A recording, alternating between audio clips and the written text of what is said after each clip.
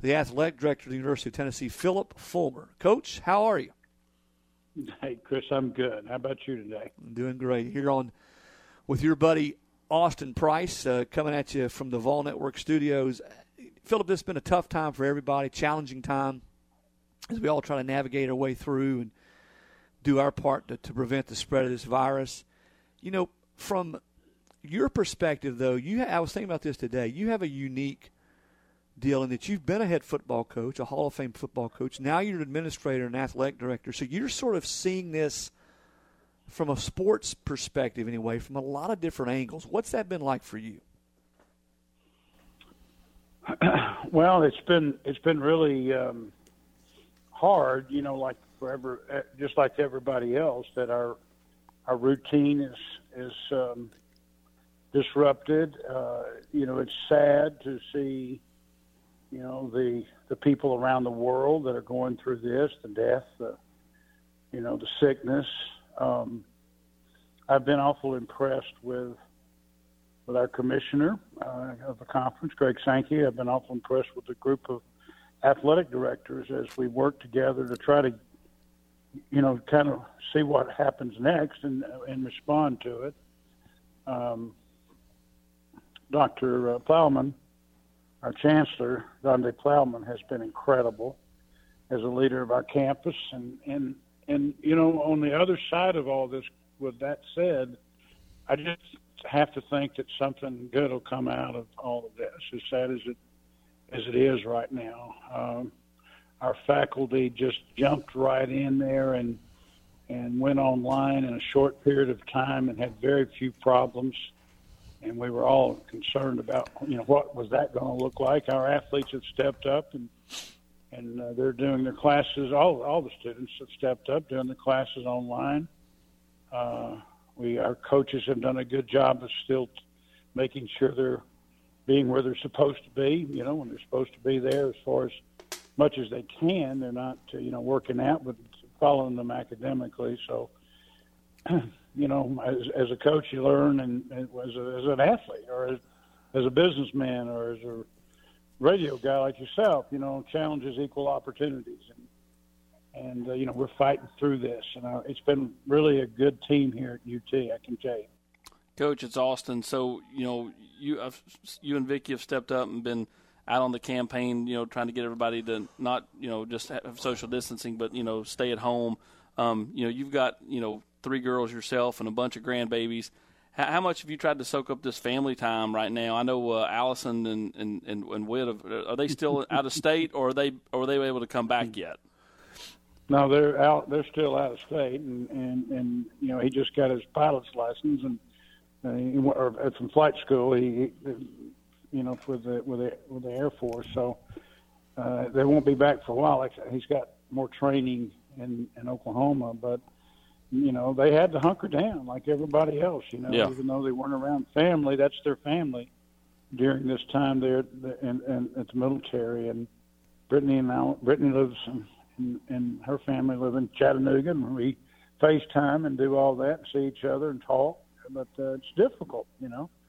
Our grandchildren here, we see quite a bit. But I know everybody's having to go through the same thing, you know, and you're worried about not just your older grandparents or parents or whatever, but now you're worried about the economy and everything that looks like you know, could happen. And it's important, you know, that we look out and model and talk about things, so we're not just totally surprised all the time, hoping, you know, that it doesn't get to something like you know, still going on in August and September. Yeah. Phillip, it's Chris again, and I think we all agree that just safety and health and everybody's well-being, and certainly from your perspective there at UT, the students' well-being, student-athletes' well-being. I do want to ask you, though, a football-related question. From your experience as a coach, and I've talked to tons of coaches all over the country in the last week about this, but I want to get you to weigh in. If you can get the kids back on campus sometime in the summer, what's realistic to get a team ready to play? I mean, how much time would you need if you had 14 days or 15 days of quasi-spring practice workouts, say in June or July, and you came back to camp. Is that realistic, or would you need more time, do you think? No, I think I don't think there's any question that. I mean, gosh, we used to do it that way, right? Guys would go away for the summer, and you checked on them, you sent them a workout, you made sure they were working out. When they came back, they had to pass a test of some sort of physical test. I remember the 16-110s, or back in my day was the mile. Right. I mean, you had to be in shape to make that. And then you started the 3 weeks of 2-a-days, and some people did 3-a-days and all that sort of thing. But so as long as everybody's doing the same kind of thing, nobody has a upper hand as more practices or more days or whatever. You can put a product on the field, that's pretty good after 3 weeks of training or so, and everybody understands that. That's we specialize so much anymore, and we've got the nutritionists and all the strength coaches and everything, but it wasn't always that way. Coach, it's Austin again. We at VolQuest have been taking this unique time and looking back at each week. We do a podcast looking back at big wins in Tennessee history. Last week we did 95 Bama. Tomorrow we will highlight 95 season Ohio State. You look back at those games, and it's where you took the program where you started winning up front on both sides of the ball, offensive line, defensive line. Talk about what Jeremy's gotten done to flip the line of scrimmage here in just a couple of years, because it seems like Tennessee's point of weakness when he arrived has become more of a point of a strength under Coach Pruitt. Yeah, Austin, you're exactly right. I mean, this conference, you better be good up front. Certainly, quarterback always makes a difference. When you've got a great corner, shut down corner, as they say, it makes a difference. So if you have a difference maker, wide receiver, running back, those are special. But if you really want to win this conference and win it consistently, you have to be good up front. And he's done a tremendous job of getting us to a different place, particularly on the defensive front. There's not a bunch of guys there that you maybe one or two maybe that are here now. There's some coming in, that are 5-star guys, but during the course of the season, you saw them on the defensive front just keep getting better and better and controlling the line of scrimmage and stopping the run and making teams do things they didn't want to do. And that's a great recipe to win. On the offensive side, we certainly improved. I would say that we certainly improved from the beginning of the season to the end of the season. Did we ever actually become a dominating offensive front? No. We still got a ways to do that, but we sure look different now with those young guys coming in and now the transfer coming in than we did, and Brandon staying, his 6th year. Actually, we look like a good-looking offensive front, and they've been coached well in 2 years. So I'm like you. I'm excited about them, and I just want to get them out there. Get them out there and play. One other similarity from your time is the fact that Coach Pruitt, especially with Jay Graham back in the fold, has targeted the state of North Carolina in recruiting.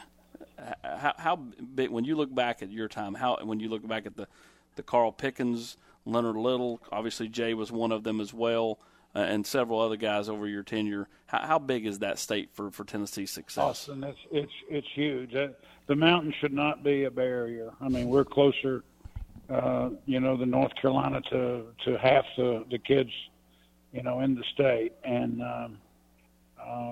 we own North Carolina, especially Eastern North Carolina and Northern South Carolina, Upper State South Carolina, and it made a huge difference. I believe on our national championship, Chris would know and remember, or you might too. I think every defensive lineman we had was from Carolina, one of the Carolinas, and it makes a huge difference.